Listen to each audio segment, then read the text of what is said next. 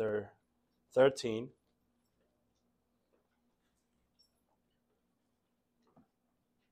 First Corinthians chapter 13. Just a disclosure, or disclaimer. I did not prepare this sermon because Valentine's Day is coming up. Just laying it out there. We're not talking about love because it's the season for love. It's just providence.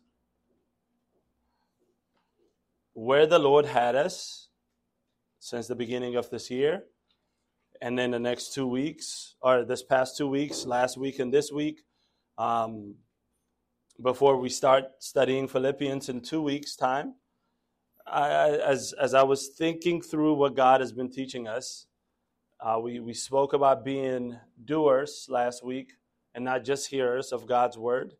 And the next natural progression of that is what should motivate our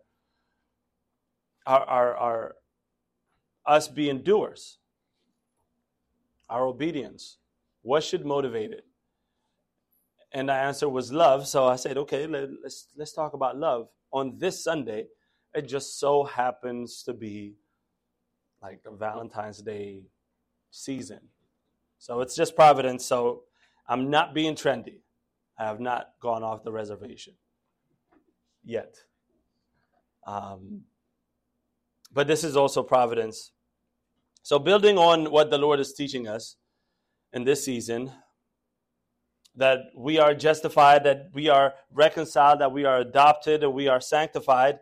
And then he commands us to actually practice his work, be doers, right? If you are justified, reconciled, adopted, and sanctified, then go out and do and work out your adoption, work out your reconciliation, work out your sanctification, and work out your justification. That's what he commanded us last week in his word, to make every effort to live like you are justified, make every effort to live like you are reconciled, to make every effort to live like you're adopted, and to make every effort to live like you're being sanctified. But what drives you to make that effort? What is the driving force that compels you to be a doer and not just a hearer? What is it? What is the motivation underneath that? What is the heart of for Christian living? What is your heart to live the Christian life? If your life was a train, what is the single most important characteristic that serves as the engine of that train? What is it? And the virtue in our text before us will be and is that engine for that train. So let's look at God's word together in 1 Corinthians chapter 13, the first 3 verses. As Paul writes, if I speak in the tongues of men and of angels, but have not love, I am a noisy gong and a clanging cymbal. And if I have prophetic powers and understand all mysteries and all knowledge, and if I have all faith so as to remove mountains, but have not love, I am nothing. If I give away all I have, and if I deliver up my body to be burned, but have not love, I gain nothing. Let's pray. God, here we are again to ask you for grace and mercy, to be merciful to our sinful souls and minds who are easily distracted by the things that are in this world, to not hear what your word says to us. So be gracious to us and open our eyes, our ears, and our minds to receive your word with gladness and joy, and be fruitful as it transforms us by the power of your Spirit. We ask you for Jesus' sake. Amen. In his book called I want to call it Love, but it's called Charity in Its Fruits. One of the greatest, if not the greatest, theologian in American history, Jonathan Edwards, writes this: the most excellent things that ever belonged to the natural man, that includes most excellent privileges and the most excellent performances, if we have them all and not have charity, we are nothing. And he adds on and says, all the virtue that is saving and that distinguishes true Christians from others is summed up in Christian love. I'll read that quote because I started by saying, what exactly drives your train? What motivates you? And if you have not picked up the theme, just in case, throughout our whole service, it's love. The answer is love. Just in case you haven't picked up on the hint. We've been dropping hints since the beginning of our service together. So I know we are being super subtle with it too. But it's love. That's the driving force that leads us. And this is what our text before us lays out for us. But before we look at the text, I want us to consider the immediate context. If you look down with me, not to chapter 13, verse 1, but look a couple of verses before, really one verse before that, that's 1 Corinthians chapter 12, verse 31. Paul is talking about earnestly desire the higher gifts, and I will show you still a more excellent way. So the immediate context leading up to what we just read in chapter 13, verse 1, is Paul is talking about what we call as the charismatic gifts. That most churches were pitting against each other, really. Now, this church was pitting it against each other. Look down to verse 28. And God has appointed in the church first apostles, second prophets, third teachers, then miracles, then gifts of healing, then helping, administrating various kinds of tongues. These are the gifts that he's talking about, and the church is fighting over them. And then he says, are all apostles, are all prophets, are all teachers? Do all work miracles? Do all possess gifts of healing? Do all speak with tongues? Do all interpret? But earnestly desire the higher gifts, and I will show you still a more excellent way. So he's talking about this charismatic gifts. Now, if I were in here and I started prophesying in your life, right? And we know what that is. Like if we've been around in our current churches, and some of you actually would be so glad to know what God would do in 2 years. Oh, God wants me to graduate from school and make. We desire those things, and if a prophet came, we would flock to that place. Gift of healing. Oh, we want to be healed. Gift of tongues. Those charismatic gifts that the church in Corinth was really pitting against each other. Paul says, there's that, but I'll show you even a more excellent thing than that. Desire those things. Those things aren't inherently evil. But Paul's intention here is to show the Corinthian church a more excellent way by which they can be sanctified, by which they can live under.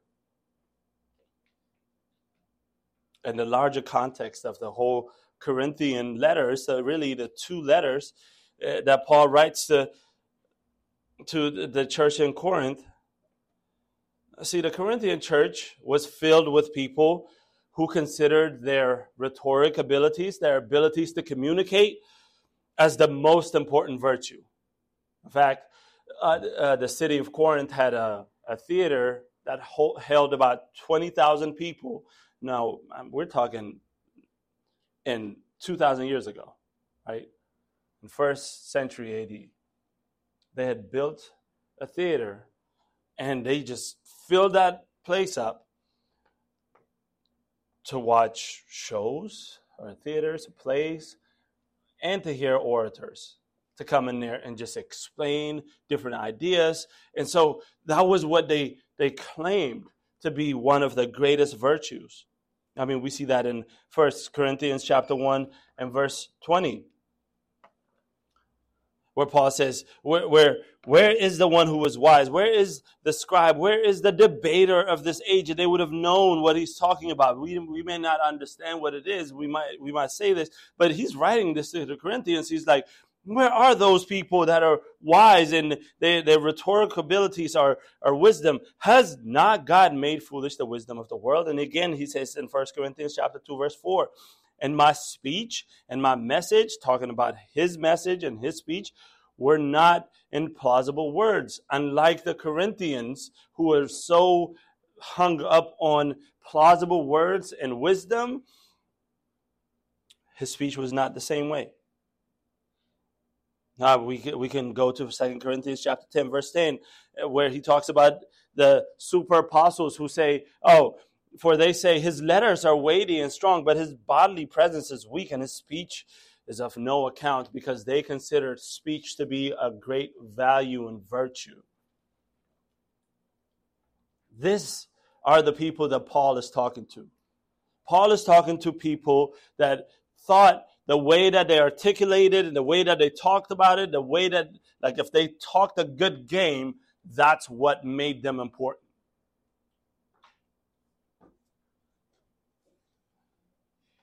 People in Corinth also considered their intellect and their religious affiliations as their most important virtue. 1 Corinthians 2 and 5 says this, so that your faith might not rest in the wisdom of men, but in the power of God. So there is wisdom that people rested on. The wisdom of men people rested on. Let no one deceive himself. 1 Corinthians chapter 3, verse 18. If anyone among you thinks that he is wise in this age, let him become a fool that he may become wise. So he's talking to these people as if they were really considering the wisdom of this world and their intellectual abilities, how smart they are, how well they can process information, what school they graduated from, who the teacher is, and all of those things. That's what they thought was the virtue.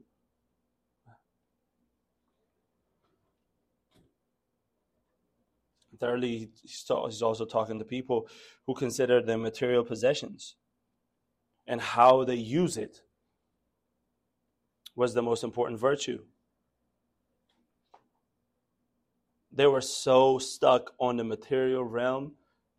They were so carnal. Paul says this to them in 1 Corinthians chapter 3, verse 1.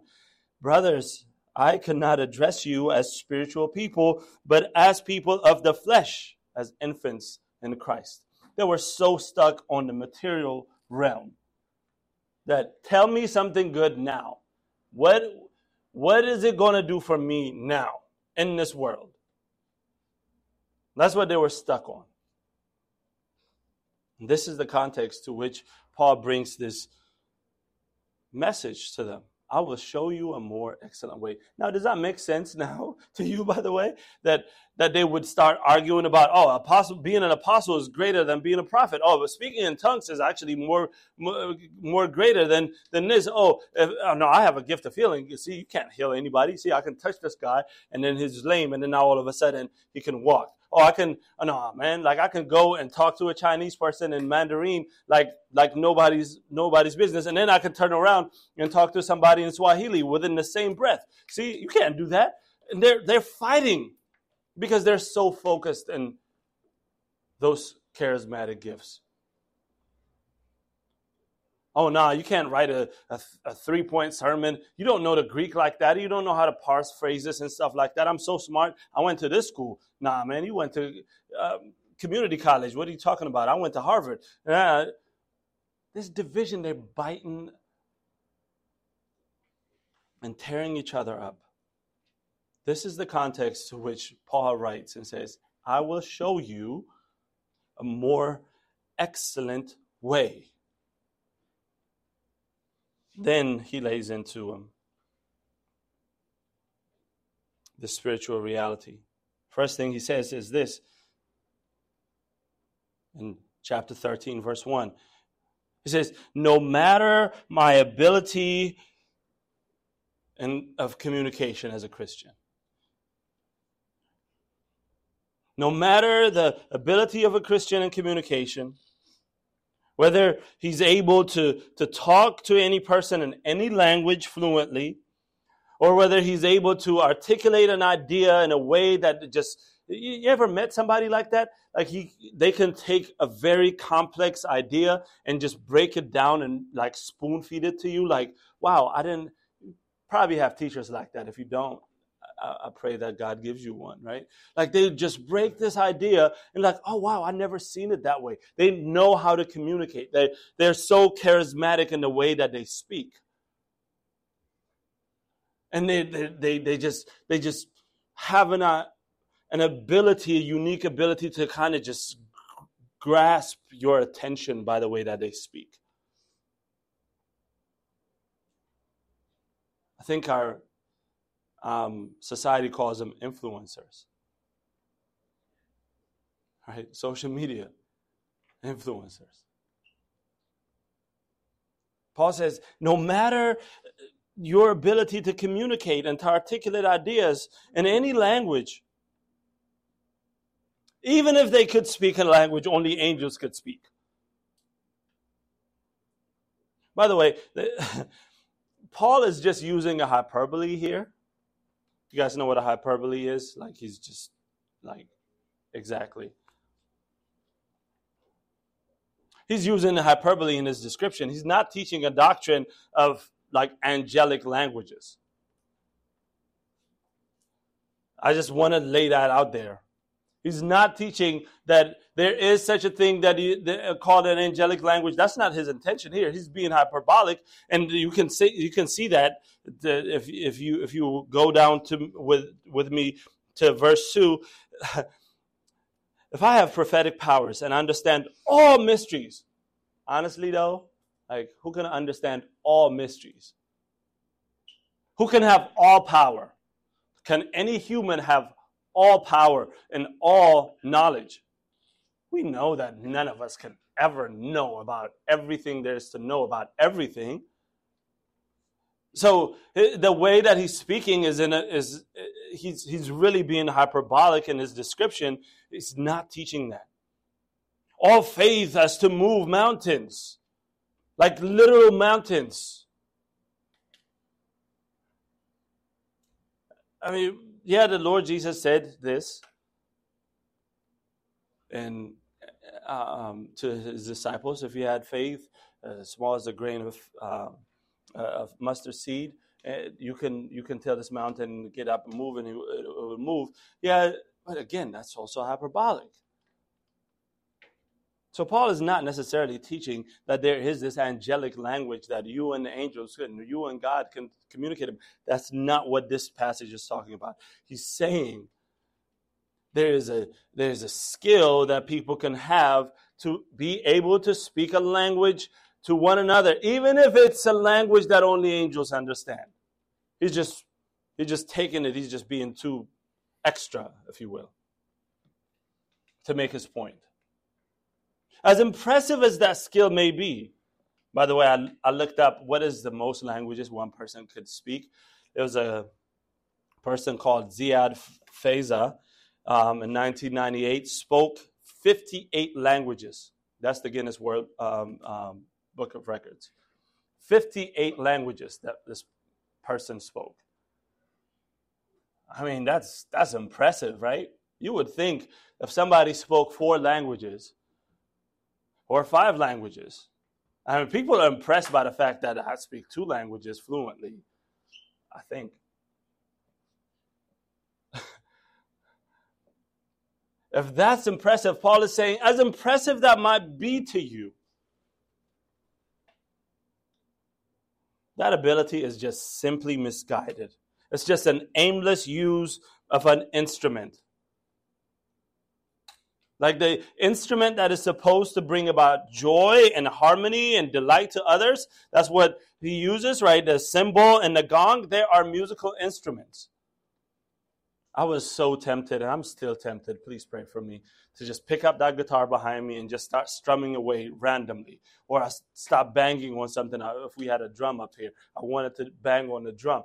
Like the guitar and the drum and the piano and the keys, all of those things are there to be used appropriately. And if they're used appropriately, they can actually make good music for your enjoyment. So does the gong and the cymbal. These are musical instruments. But he says, I'm a noisy gong and a clanging cymbal. I'm being used aimlessly, misguided kind of usage. If love is not driving that train. Your articulation of the truth may, in many languages, you can go and speak to somebody like our brother is going to do in Spanish. Like he just lands in Colombia and all of a sudden he has the ability to speak Spanish and preach the gospel in Spanish. That's the gift of tongues. He never learned it. He didn't speak it. He just, as soon as he lands, the Lord can do that. But if he doesn't do it from love, if love is not driving that speech, just the articulation of the truth in many languages, unless it's motivated by love, will end up in a train wreck. It just becomes empty words and hurt emotions. And this is why we see people don't like Christians, because they're so hurtful. Because they want to tell the truth, and they know how to tell the truth, but they don't know how to do it because love is not driving them. What's driving them is to prove their point that they're saved and the other people are wretched. So they go out and they say, you're going to hell and you're doing this. And people would have an emotional reaction to that because love is not what's driving them. So if love is not there, you would end up in a train wreck. Just empty words, just talking a good game with no action. Or you end up with hurt emotions. Your confession of faith in Christ, unless it's fueled and motivated by love, to him and to one another, it's just hypocrisy. It's like being a Pharisee. Paul continues his argument here to show them a still more excellent way in terms of this driving force of their lives by saying that your ability to proclaim God's will to a culture, that's what prophetic powers are. Even if you possess specific knowledge about the inner workings and the secrets of God's plan, that's what means by understand all mysteries, like the inner working. If you knew what God is going to do to your life tomorrow and to my life the next day and to somebody else's in the church, like, wouldn't you want to have that? Honestly, I wouldn't, because that would stress me out. Because if I knew what sin I was going to fall into, or if I knew what blessings was coming to me, I would either like just be so trapped in despair and feel so helpless, or I'll just be so lazy and not even do the things that I was supposed to be doing. But Paul says, even if you knew the secrets of God's plan, all of them, by the way, not just one or two, all of them. Again, speaking hyperbolically, right? This is hyperbole. Because he knows, I mean, his readers would know. We know that we cannot know the secret things of God, because God's word in Deuteronomy 29:29 tells us the secret things belong to God. We only know what he has revealed to us. So it's not a contradiction. But he's saying, even if you did know, you possess that specific knowledge, even if you had the unique ability to apply it, the wisdom to actually live a perfect biblical life and apply it to life situations, Even if you had such confidence and reliance on God's ability to the point that you are able to make great things disappear or make great impact in your environment. That's what he's saying in verse 2. Even if I have prophetic powers, understand all mysteries and all knowledge, and if I have all faith so as to remove mountains, even if you did that, even if I had those powers, as impressive, I admit, you got to admit, those powers are really impressive. And we should, by the way, earnestly desire them. I'm not going against what God's word is saying. He said, earnestly desire these things, but there is such a more excellent, I'll still show you a more excellent way. There's a higher gift than that. As great of an impact you may bring about in the culture, as great of an influencer you might be, as many followers you may gain because of your expertise in a situation, if love is not the driving force, look at what he says. First, he says, I'm a useless instrument in terms of what I do. That's what verse 1 says. Verse 2, he talks about his identity. He says, I am nothing. I have no value. I bring nothing to the table. If love is not the driving force, then you have no value. You don't add to anything. It's a zero-sum game.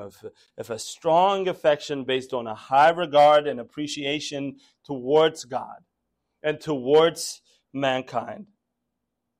That's what love is. An affection based on a high regard and appreciation towards God and towards your neighbor. If that's not what you're driving, that what's driving your love train, or if your life, your whole life, and everything that you do, your whole work is summed up to be nothing. Lastly, Paul says, my ability to exercise charitable donations. Right? Look down to verse 3. If I give away all I have, if I'm such a giving person, I see everybody, I just give all I have. If I dole out every material possession that I have, and even become a martyr,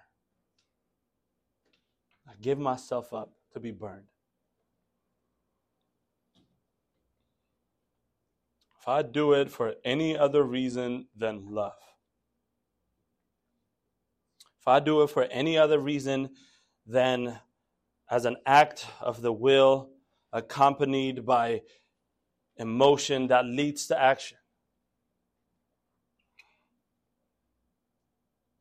if I do it for any other reason than love, as love is defined in verses 4 through 7 for us.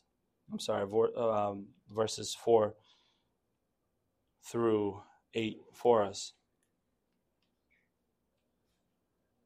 If I do it for any other reason than that, then every profits me nothing. That's what he says. I'm a useless instrument. I have no value inherently if love is not there. And I'll gain no profit from everything that I try to do if love is not there. If love is not that engine. There's no profit from giving my possessions or my life if I'm not doing it from love. In fact, we might just be doing it so that we can show off. You ever met people that would just boast about what they did so that you can think of them as good people? That's motivation is not love. What profit do they get? What is their return on that investment? It's nothing. If you don't do it from love, I want to show us a couple of practical implications and finish really 3 practical implications that I want us to consider together about love being the driving force of your life. 1, this love that we're talking about is not some self-attained virtue. Like, you don't work it out. Like, you don't build your own love train and jump on it and then drive it yourself. None of it comes from you.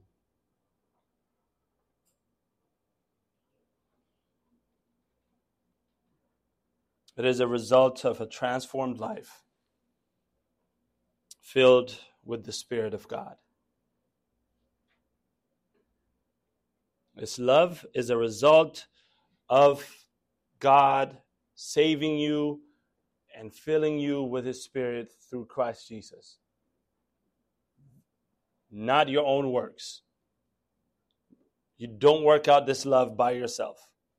You don't attain it by yourself. It is a gift from God. It's a result of a transformed life. Secondly, lack of this love in your life as a driving force of your life calls into question whether or not you know God or not. It calls into question the presence of the Spirit in your life. And I don't mean if you feel like an emotional coldness or if you're going through a season of struggle and there's like a seasonal dullness about like the affection towards God and towards others. I don't mean those like sporadic times that you feel that way. I mean, like if your life is marked by a lack of love towards God and towards your brother and towards your neighbor, then it calls into question, first and foremost, the presence of the Holy Spirit in your life. Then you may not even know God. And I'm not just pulling it out of thin air. We read this in our scripture reading, 1 John chapter 4, verse 8. Anyone who does not love does not know God. That's what it says. Anyone who does not love God, who does not love, does not know God, because God is love.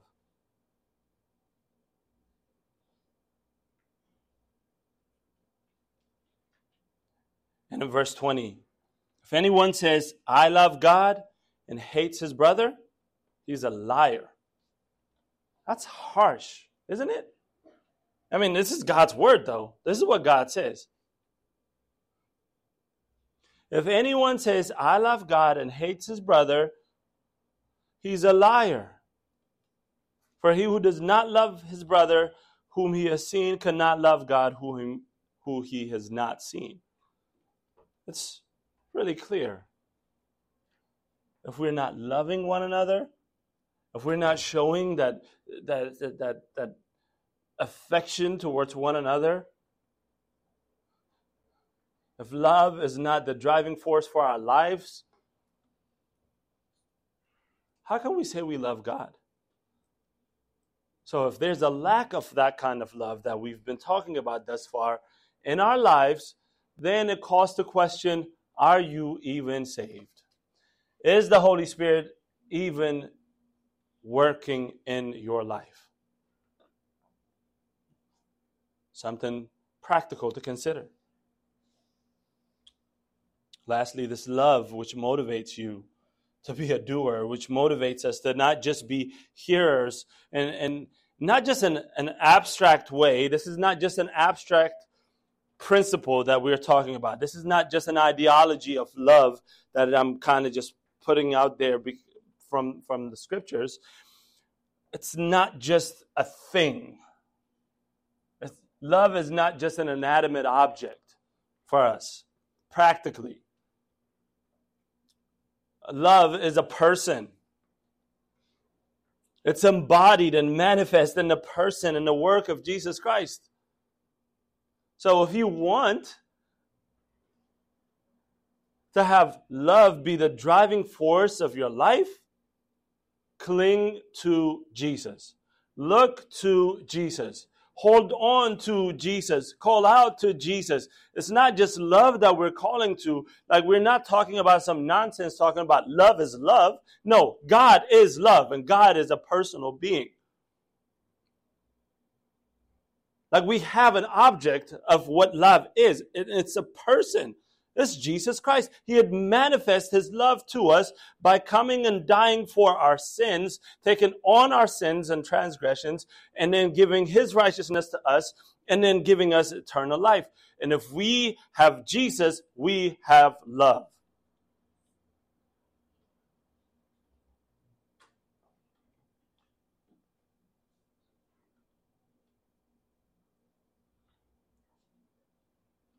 So make love, friends, that flows from the Father, through the Son, by the Spirit, your only and primary driver of your life. Let's pray. God, thank you for being the source of love.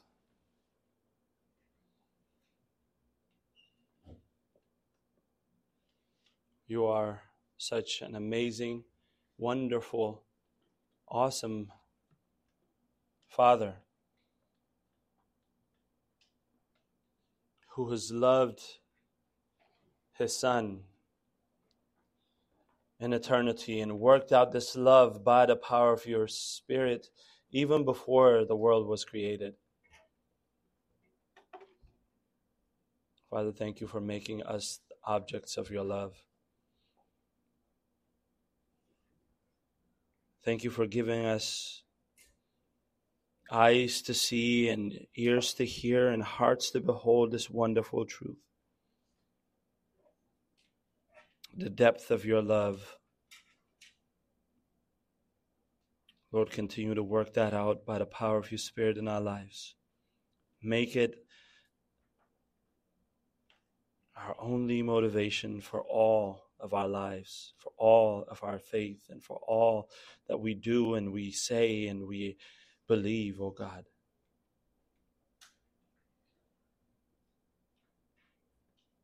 Help us cling to your Son, Jesus Christ. Help us continue to love you and consider your love as we love one another. Let your love overflow from us even to those who have not heard of the gospel.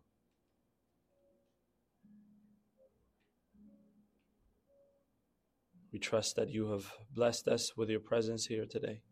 You have heard our prayer because you love us.